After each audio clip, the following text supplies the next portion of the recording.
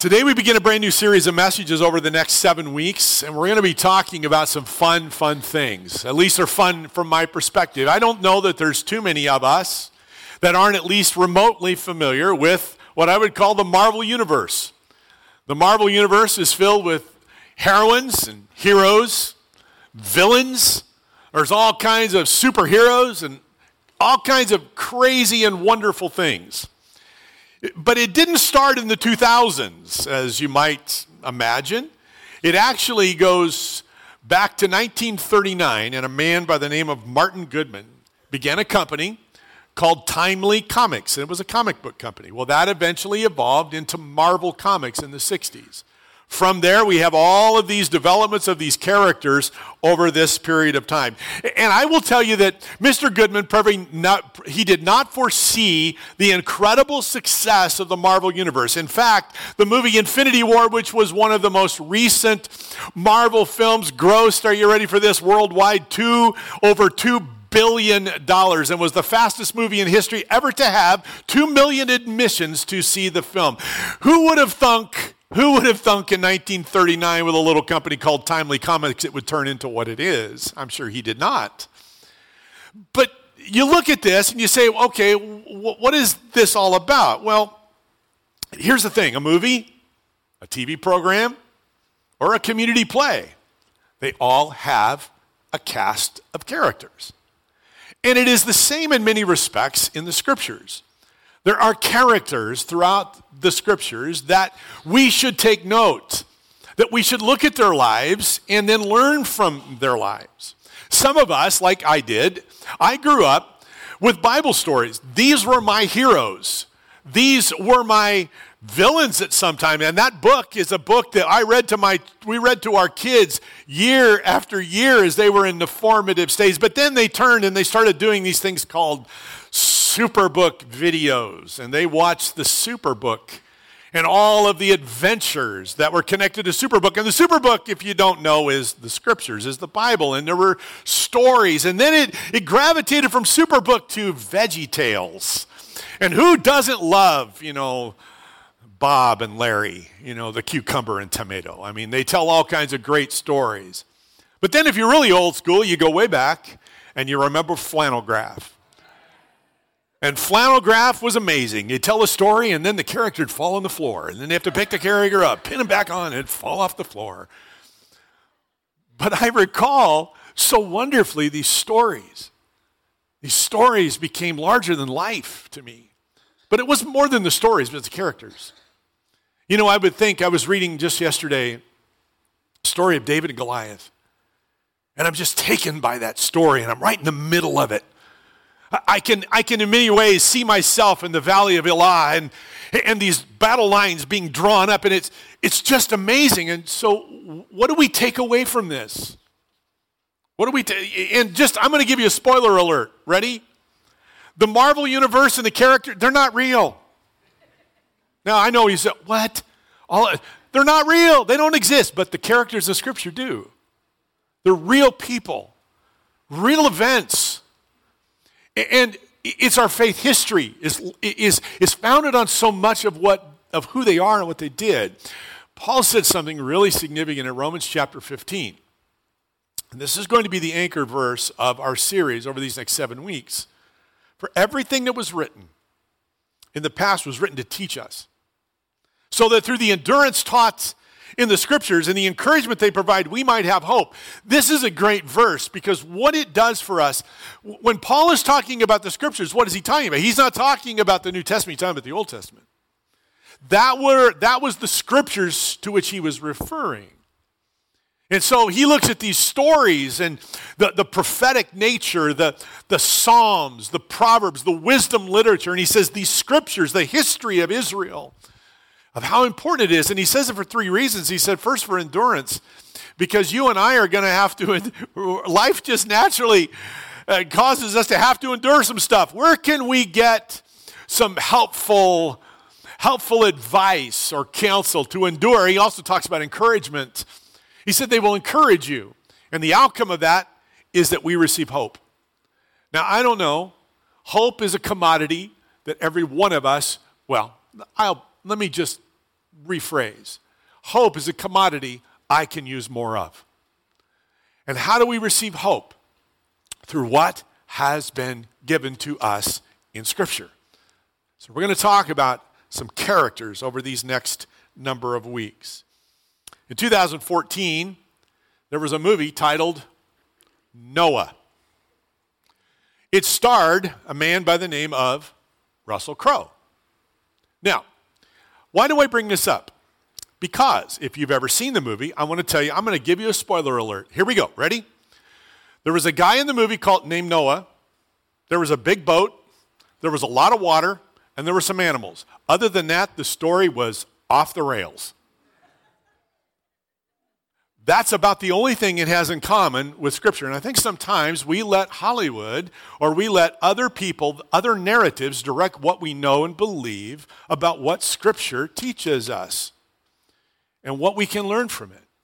So what I want to do for a few moments, give you a little background information on the story. So we're going to do so by first setting the stage. Setting the stage for this character, Noah. First of all, Noah's family. Noah's family, his great-grandfather was a man by the name of Enoch. Enoch was a youngster when he was taken away. There were two things about Enoch that were unique. First is that he is characterized in Genesis as a person who walked with God. Now that, to me, is a really significant characteristic. He walked with God. The second thing that we know about Enoch is that God took him away. And he went away at the age of the very young age of 365 years. Now, that seems like, well, what? That guy, wow, that's amazing. Yeah, but he was the youngster in the story. Everybody else lived 777 years, 950, 962, 969. So the lifespans were enormous. But it's interesting that he was gone at 365. But what's significant about Enoch was his son. His son was named Methuselah. Methuselah lived to be 969. Now, he was the oldest recorded in Scripture. But why is that significant? Because Methuselah's name, by most understanding or most scholars' understanding, his name means when he dies, it will be sent. Now, what is that referencing? Now, we know because we have the luxury of all Scripture, of all the Scripture. When he dies is when the flood came. The judgment of God came at the end of Methuselah's life. So what does that tell us? It tells us that Enoch was prophetic in naming his son. In other words, giving a warning to the generation, to Enoch's generation, that something was coming, something was changing. Methuselah was the evidence of that. And it's fascinating to me that in the midst of all of the turmoil and difficulty of our world, God always extends a hand of grace, mercy, and love. And I see that in the life of the Methuselah. So I just leave this little phrase with you. Methuselah is great evidence of the grace, mercy, and long-suffering of God. Now, why do I say that? Because think of it this way. Every time someone would have mentioned Methuselah, what's your name? Methuselah. So when you die, it will be sent. What is that all about? Methuselah may not have known it all, nor Enoch may not have known it all. That's not the point. The point is that every time his name was mentioned, it was a statement that something is changing, something is coming. You need to be aware that there is something on the horizon yet to be experienced. Peter would say it this way, the Lord is not slow in doing what he promised, the way some people understand slowness, but God is patient with you, not wanting, I love this, not wanting anyone to perish, or he does not want anyone to be lost, but he wants all people to change their hearts and lives. You see, God will always extend grace and mercy in the challenges of life. And then there was Noah's dad. His name was Lamech. And each of these individuals prior to the flood are what we call patriarchs. The patriarchs are simply characters regarded as fathers of the human race. And Noah was the last of those pre-flood patriarchs. Well, that's kind of his family, setting the stage of his family. Then you go on to Noah's world, the world itself, which is interesting. Now, depending upon the chronology that you will look up, there's a number of them, but one that has been most traditionally used within the community of faith puts the time of Noah about 2,000 years after creation. Okay. Now, what's interesting is, as you study this, you discover that some would believe that the population of the earth at that time was extreme. In other words, it was gigantic. Now, I'm not here to say it was or it wasn't. We simply don't know. It's speculation. But when you begin to think about the conditions, God had created a perfect world. God had also, there was almost perfect DNA from God to Adam and then through Adam's descendants. You had extraordinarily long lifespans. So the possibility of a huge population is absolutely possible. But more than those facts about what the population may have been, this is what we do know from Scripture. Genesis chapter 6 says, the Lord saw how great the wickedness of the human race had become on the earth. Now look at this. And that every inclination of the thoughts of the human heart was only on evil all the time. Now, we don't know how many people were living, but we know the condition of their hearts. This rocks me every time I read it, that every inclination was on evil only. That's the thing that consumed them.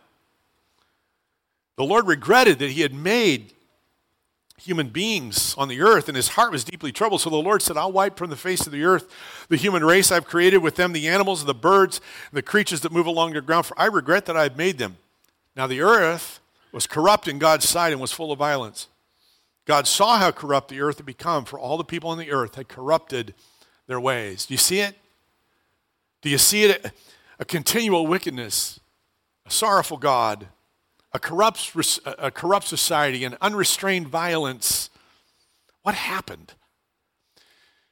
Best way to describe it is that sin had reached critical mass.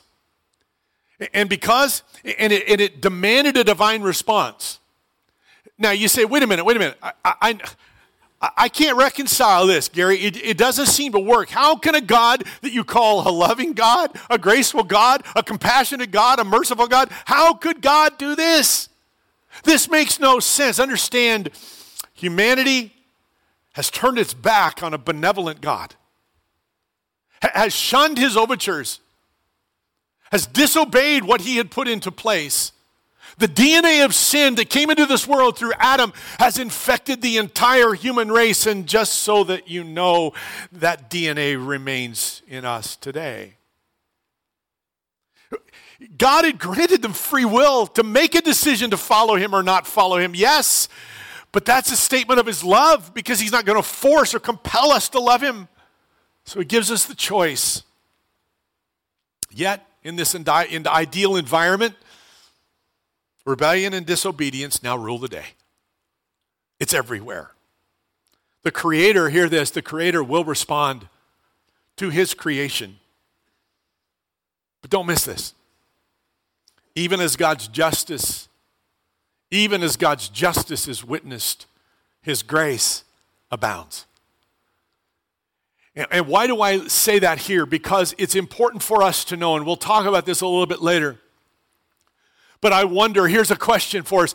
I wonder, has sin reached critical mass again? Are we in that same place where every inclination and the thoughts of our heart are only on evil all the time? Our society seems to have just totally gone off the rails. And everywhere we turn, it seems like something is being pushed back in our face. What is happening as sin reach critical mass again? And once again, it's important to know that the Creator will respond to the creation. He will. But even as God's justice is witnessed, his grace abounds. How do I know that? I know that from at least two different things in this story. One is a guy we've already talked about. His name is Methuselah. When he dies, it will be sent. 969 years more of Enoch's generation to come back into a relationship with a loving God. There's one other one, and that's about a big boat a guy will build. And the questions that would have been asked of him at the construction site, building a boat, huh? Where are you going to put that monstrosity? Who told you to do that? What's it for? It's a statement of the grace of God and the long-suffering of God. Remember what Paul said in Romans chapter 5, but as people sinned more and more, God's wonderful grace becomes more and more abundant. Where sin abounds, grace does much more abound. I want you to take heart this morning, no matter how sideways our world may go, how bad things may seem, no matter how sin prevails, grace abounds more and more. It is greater than all our sin. Praise God for his grace. Well, the principal character of the story is Noah. And we've talked a little bit about his family. And he was a prominent Old Testament character. Now, his name is interesting. Lamech named him Noah, which means he will comfort us in the labor and painful toil. Now, it could be that Lamech was being prophetic when he named him, hoping that the curse that God had put upon the earth would end with Noah. And in some respects it did, because there was a complete change of things. But he may not have seen the total understanding or have a total comprehension of why he named him Noah. He had 3 sons. Noah had 3 sons, Ham, Ham, and Japheth. They would become the fathers of the earth. And then Noah built an ark. A boat that looked a little bit like this. From all artists' understanding and conception, it was 450 feet long, 75 feet wide, and 45 feet high. The structure of this incredible ship, the stability is amazing, and they have done study after study using these same dimensions. It could withstand incredible tension of waves and the tumult that would have been created by a global flood. Now, some within the theological community, or faith community, some believe it was a local flood, some believe it was a regional flood, some believe it was a global flood. I choose to believe a global flood, and if you don't believe that, you're wrong. So there you go. I'm kidding. It's not as much as important as to whether local, regional, or global, but it is important to know this. Noah and his family survived the flood. That's what's important. God made a way for them to survive in a difficult time. And nothing changes today. God will make a way for those of us who belong to him to endure, to be encouraged, and to have hope. Hallelujah. That's what's important for us to understand. Psalm 37:25, remember, I was young and now I am old, yet I have never seen the righteous forsaken or their children begging for bread. God will take care of us. Hallelujah. Hallelujah. And then lastly, Noah was unique in his day. He was unique. Genesis chapter 6, verses 8 through 10. Look at what we see recorded here. Now Noah found favor in the eyes of the Lord. This is the account of Noah and his family. Noah was a righteous man, blameless among the people of his time, and he walked faithfully with God. Noah had 3 sons, Shem, Ham, and Japheth. What is so significant about that is if every inclination of evil was on the thoughts, this is what directed everyone. Here's a guy in the middle of the mess who's living righteously before God. So don't tell me that in the midst of the mess of our world that we cannot live righteously before God. We can't. And Noah is proof of this. And he's an encouragement to us. With all this information in place, he's unique, but what can we draw from his life? There's the first thing we can draw. He found God's favor. I would like to look at it like this. He found favor in the eyes of the Lord. Another translation would say he found grace in the eyes of the Lord. I'm grateful for the grace of God. And I'm also grateful that I learned from this that in the midst of all of this, God noticed Noah. Now you say, what does that have to do with it? God notices you. You're on God's radar. You go, whoa, wait a minute. I'm not so sure I like that. Well, I would hope we would. That we would. There's something special about being noticed. Now, when Marcy and I were in college, she tracked me down and pursued me till she caught me. It was a wonderful thing. That's not actually true. However, I will tell you what is true. She did notice me. And that's pretty cool. When somebody notices you, you kind of know it too, you know. Oh, she's checking me out. She likes what she sees. I'm going, you better believe it, baby. Come on. Anyway. My point is there's something really special about being noticed. I want you to know something. God notices you. You're on God's radar. We are not some unknown commodity. We are not unknown to God. And how amazing is it when you look at Noah? He was noticed by God. He found favor in the eyes of the Lord. Oh God, let it be so that I would find favor in your eyes. When you see me, you would be pleased with what you see. And then you read about his characteristics, that he was righteous and he was blameless and he walked with God. It's powerful. He found God's favor, found God's grace. And just so that you know, it's so important. Matt Redman wrote a song a few years ago, it just says, grace finds me. I love that fact. Grace finds me. And the grace of God finds us. Remember, God saved you by his grace when you believed, and you can't take credit for this. It's a gift from God. Salvation is not a reward for the good things we have done, so none of us can boast about it, for we are God's masterpiece. He has created us anew in Christ Jesus so we can do the good things he planned for us to do long ago, for us long ago. Praise God for his grace. The second thing that I see in Noah's life is his character was exemplary. His character was exemplary. You know, we've already shared the world that he lived within was messed up. Evil and corruption was everywhere. Violence was just kind of it was the norm. And what's really sad is that it seems as if our world is in a similar place. Is that it's violence, it's corruption, it's things in the common vernacular would be 24/7, 365. It's just all the time. We can't seem to get away from it. And the more, I think the more that you watch cable news, the more you listen to the radio, you're on the internet checking various news feeds out, you're on Twitter, and you just see all this stuff, you go, my goodness, where's this all going to end? Is it going to end? And so I just asked the rhetorical question again, has sin reached its critical mass again? Because it seems that way. And in the midst of all of that, you have Noah, who is righteous. He's a righteous man. Here's how he's characterized, verse 9 of chapter 6. He was a righteous man, blameless among the people of his time, and he walked faithfully. He walked faithfully with God. What a powerful statement. He was countercultural to everything that was going on around him. And I have to ask myself this question. Am I walking counter to everything culture is?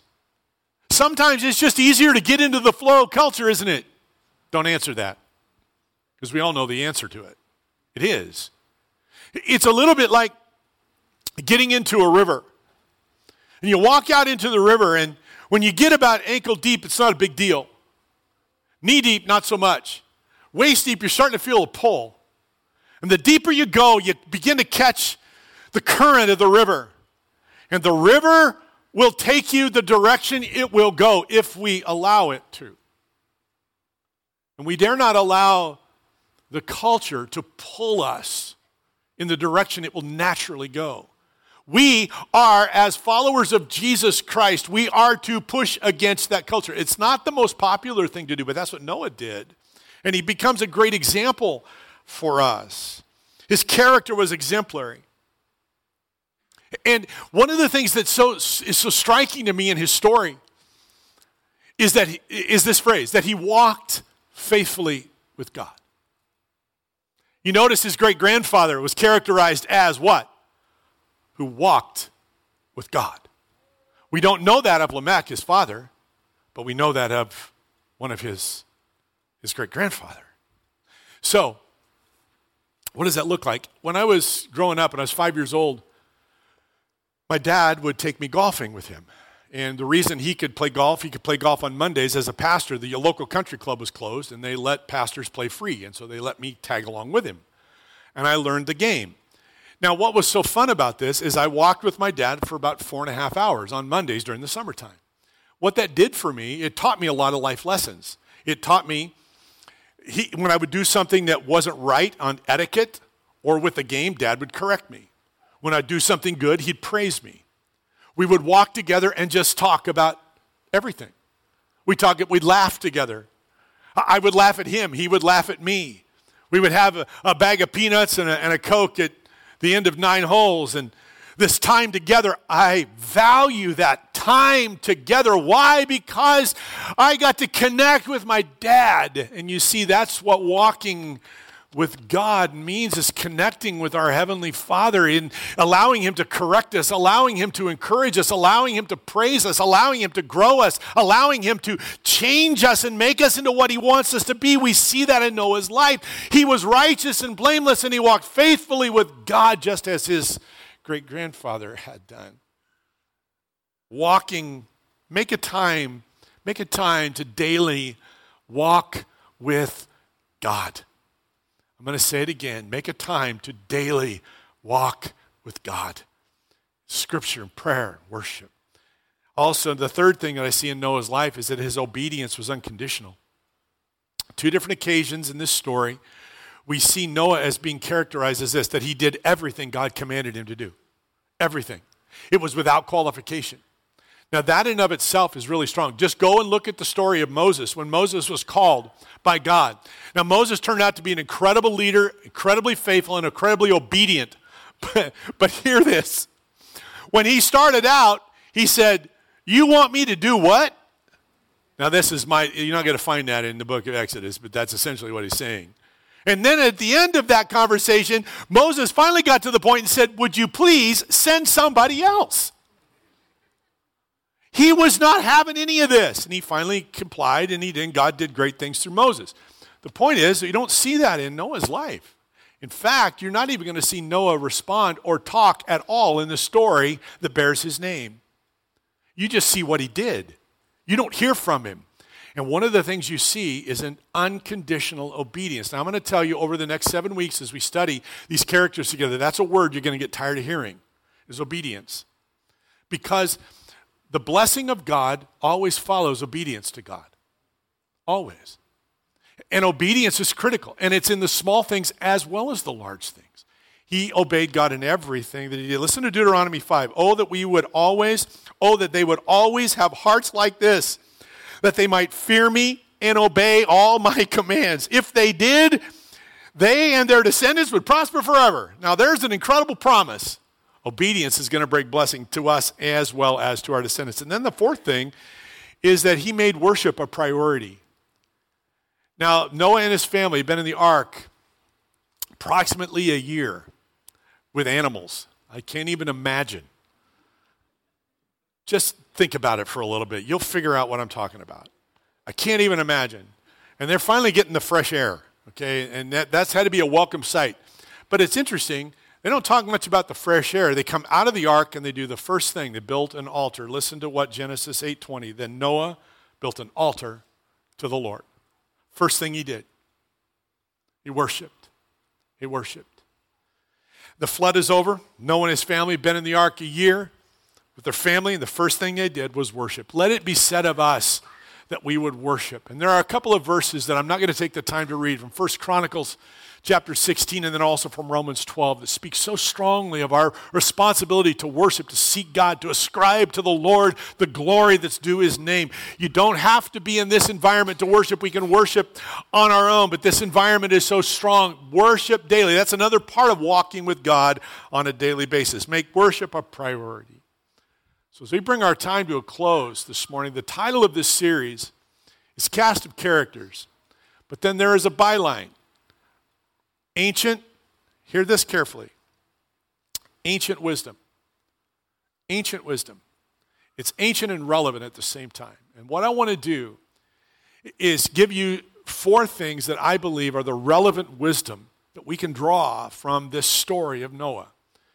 And the characters that we're going to study over this series, we're not going to go deep into them. This was not about the flood. This is not about the scientific stuff of Genesis. That's not what this is, nor will any of the others be. This is to draw from these individuals the endurance, the encouragement, and the hope that we can find in their life. The first is this, and I left out a word, and I want you to add it if you're taking notes. The first one is this, to remember the DNA of sin remains. Remember that. Why is that important? Why is that relevant wisdom? Because you would think that once the flood came and that everything was getting a fresh start, that thing called sin, that curse of sin would have been eliminated too. Well, one could hope. But listen to what we read in Genesis 8. The flood is done. The worship is going forth to God. And this is what we read. The Lord smelled the pleasing aroma and said in his heart, never again will I curse the ground because of humans. Thank goodness. Even though, every inclination of the human heart is evil from childhood. Hear that? The DNA of sin remains. And for us as followers of Jesus Christ, it is so important to understand the truth of the Word of God. In Adam, sin was birthed. It now continues down generation after generation after generation to now 2019. And as long as there is humanity, there will be sin as a part of our DNA. Listen to Scripture, Romans 3, for all have sinned and fall short of the glory of God. And if it just stopped there, we would be without hope. But listen to what Paul says, for the wages of sin is death. Oh my goodness. But the gift of God is eternal life through Jesus Christ our Lord. While there is a DNA of sin for us as followers of Christ, we need to remember that DNA is there, but also understand that God has made a way through Jesus Christ that we can be forgiven and free and experience life and have the relationship with this benevolent Creator, this loving God that He's always desired that we would have. Through Christ, we can experience that. The second part of this relevant wisdom is that we live in similar times. Beware. Be aware. It's really fascinating to me. Fast forward now thousands of years. Jesus is teaching Matthew chapter 24, and this is what we read. However, no one knows the day or hour when these things will happen, not even the angels in heaven or the Son himself. Only the Father knows. When the Son of Man returns, look at this. When the Son of Man returns, it will be like it was in Noah's day. Hear me, church. It will be like it was in Noah's day. In those days before the flood, the people were enjoying banquets and parties and weddings right up to the time Noah entered his boat. People didn't realize what was going to happen until the flood came and swept them all away. That is the way it will be when the Son of Man comes. I wonder, has sin reached critical mass again? Is it, and I'll just go out on a limb and say it, we are living in the days of Noah. At any moment, our Savior, our Lord, our Redeemer can return. But understand this, I may not know when He is coming, but I know He is coming. We are in the days of Noah. Our society is sideways. Our culture is messed up. And it appears that sin and evil is 24/7, 365. We can't seem to get away from it. It seems as if culture pulls us and pulls us and pulls us farther away from the righteousness and the blamelessness that Noah exhibited in the midst of a similar society. We live in the days of Noah. The parallels are stunning. Corruption and violence and evil is rampant. Jesus is coming. Are you ready? Or has sin reached critical mass in your life where you are just upside down? That sin rules more than righteousness rules. That culture has pulled you so hard into the river that you cannot get out of its current. The third thing, the relevant wisdom, is to live with character.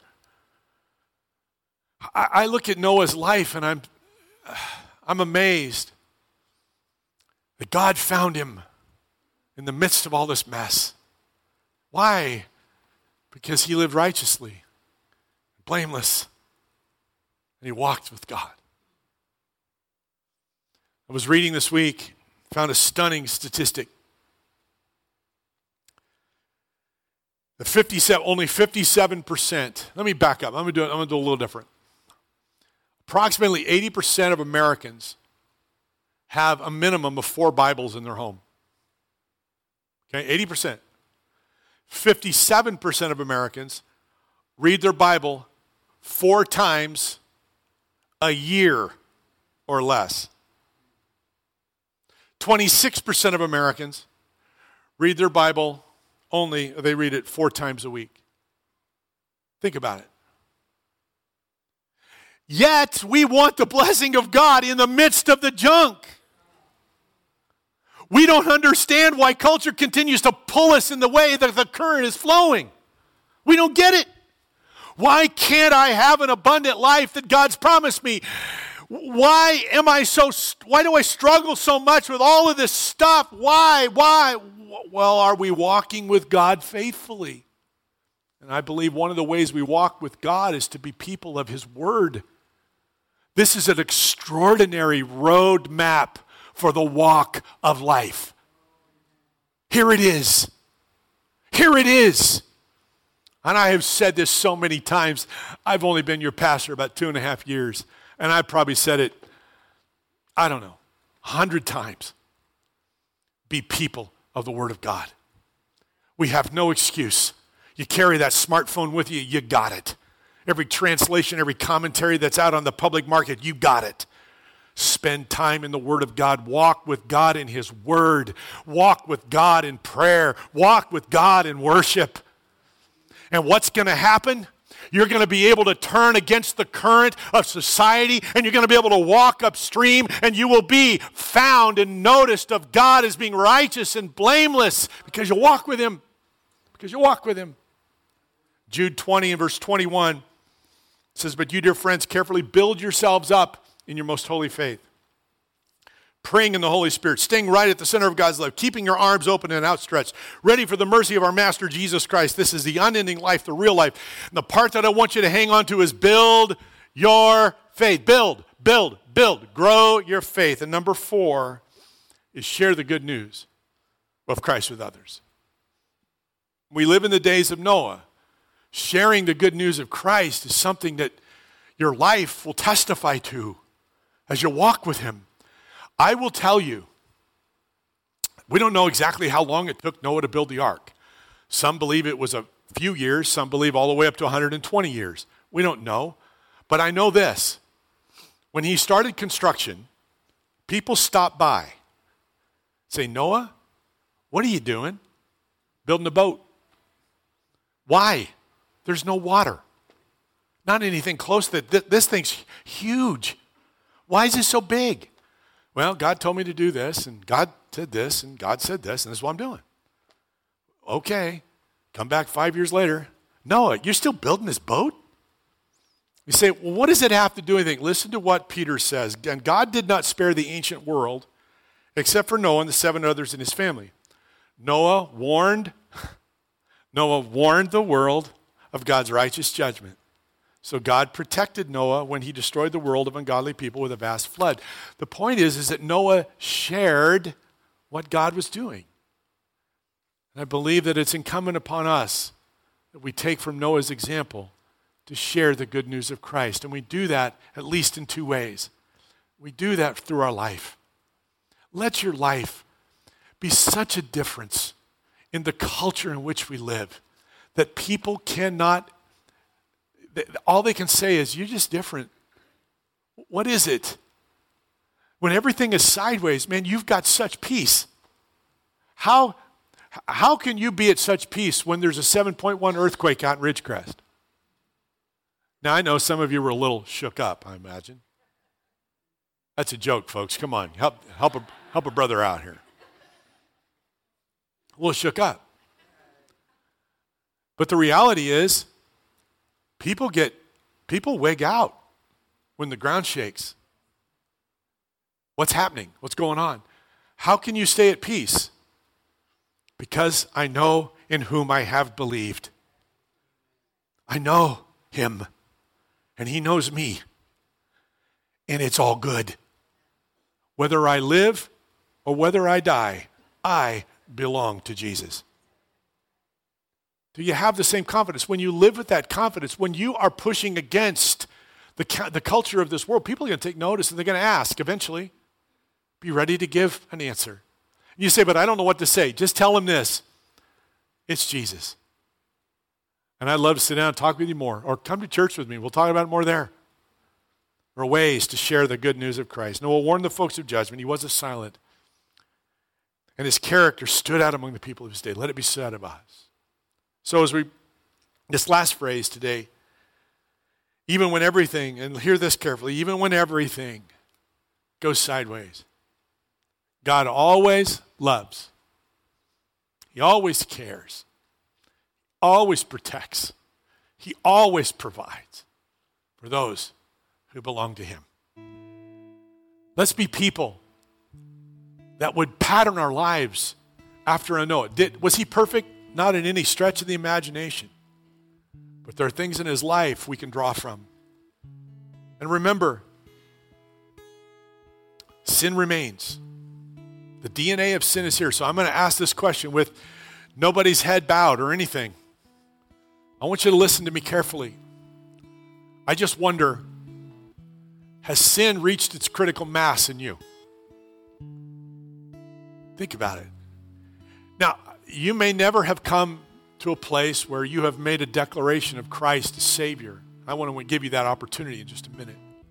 But I wonder, has sin reached critical mass? What I mean by that is you just feel as if I can't make any headway. I can't make any progress. And it feels like every time I take a step forward, it's two back. Sin's just, you say, well, what do you mean, Gary? Maybe it's anger. Maybe it's lust. Maybe it's an addiction. Maybe it's, you fill in the blank. That which is not of faith, hear me, that which is not of faith is sin. You say, wow, I didn't think about that.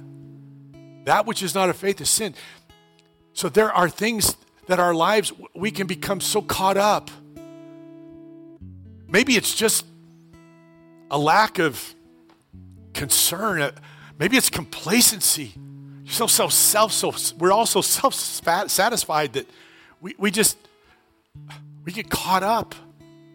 Sin reached critical mass in us. Remember, sin's DNA remains. That DNA will not, we are new creatures in Christ, but we will always battle the DNA. That's why there's so much scripture about how to overcome temptation and things to do. DNA remains. Remember, this is the days of Noah. Time is short. We don't know. Character. I want to live with character. I want my life to be filled with character. I want to be blameless and righteous in the sight of God. That's not something I do. It's the grace of God. And it's the things that I put in my life that can build my life, that God will take notice of me and find favor in me. I want to be a person who shares God's word.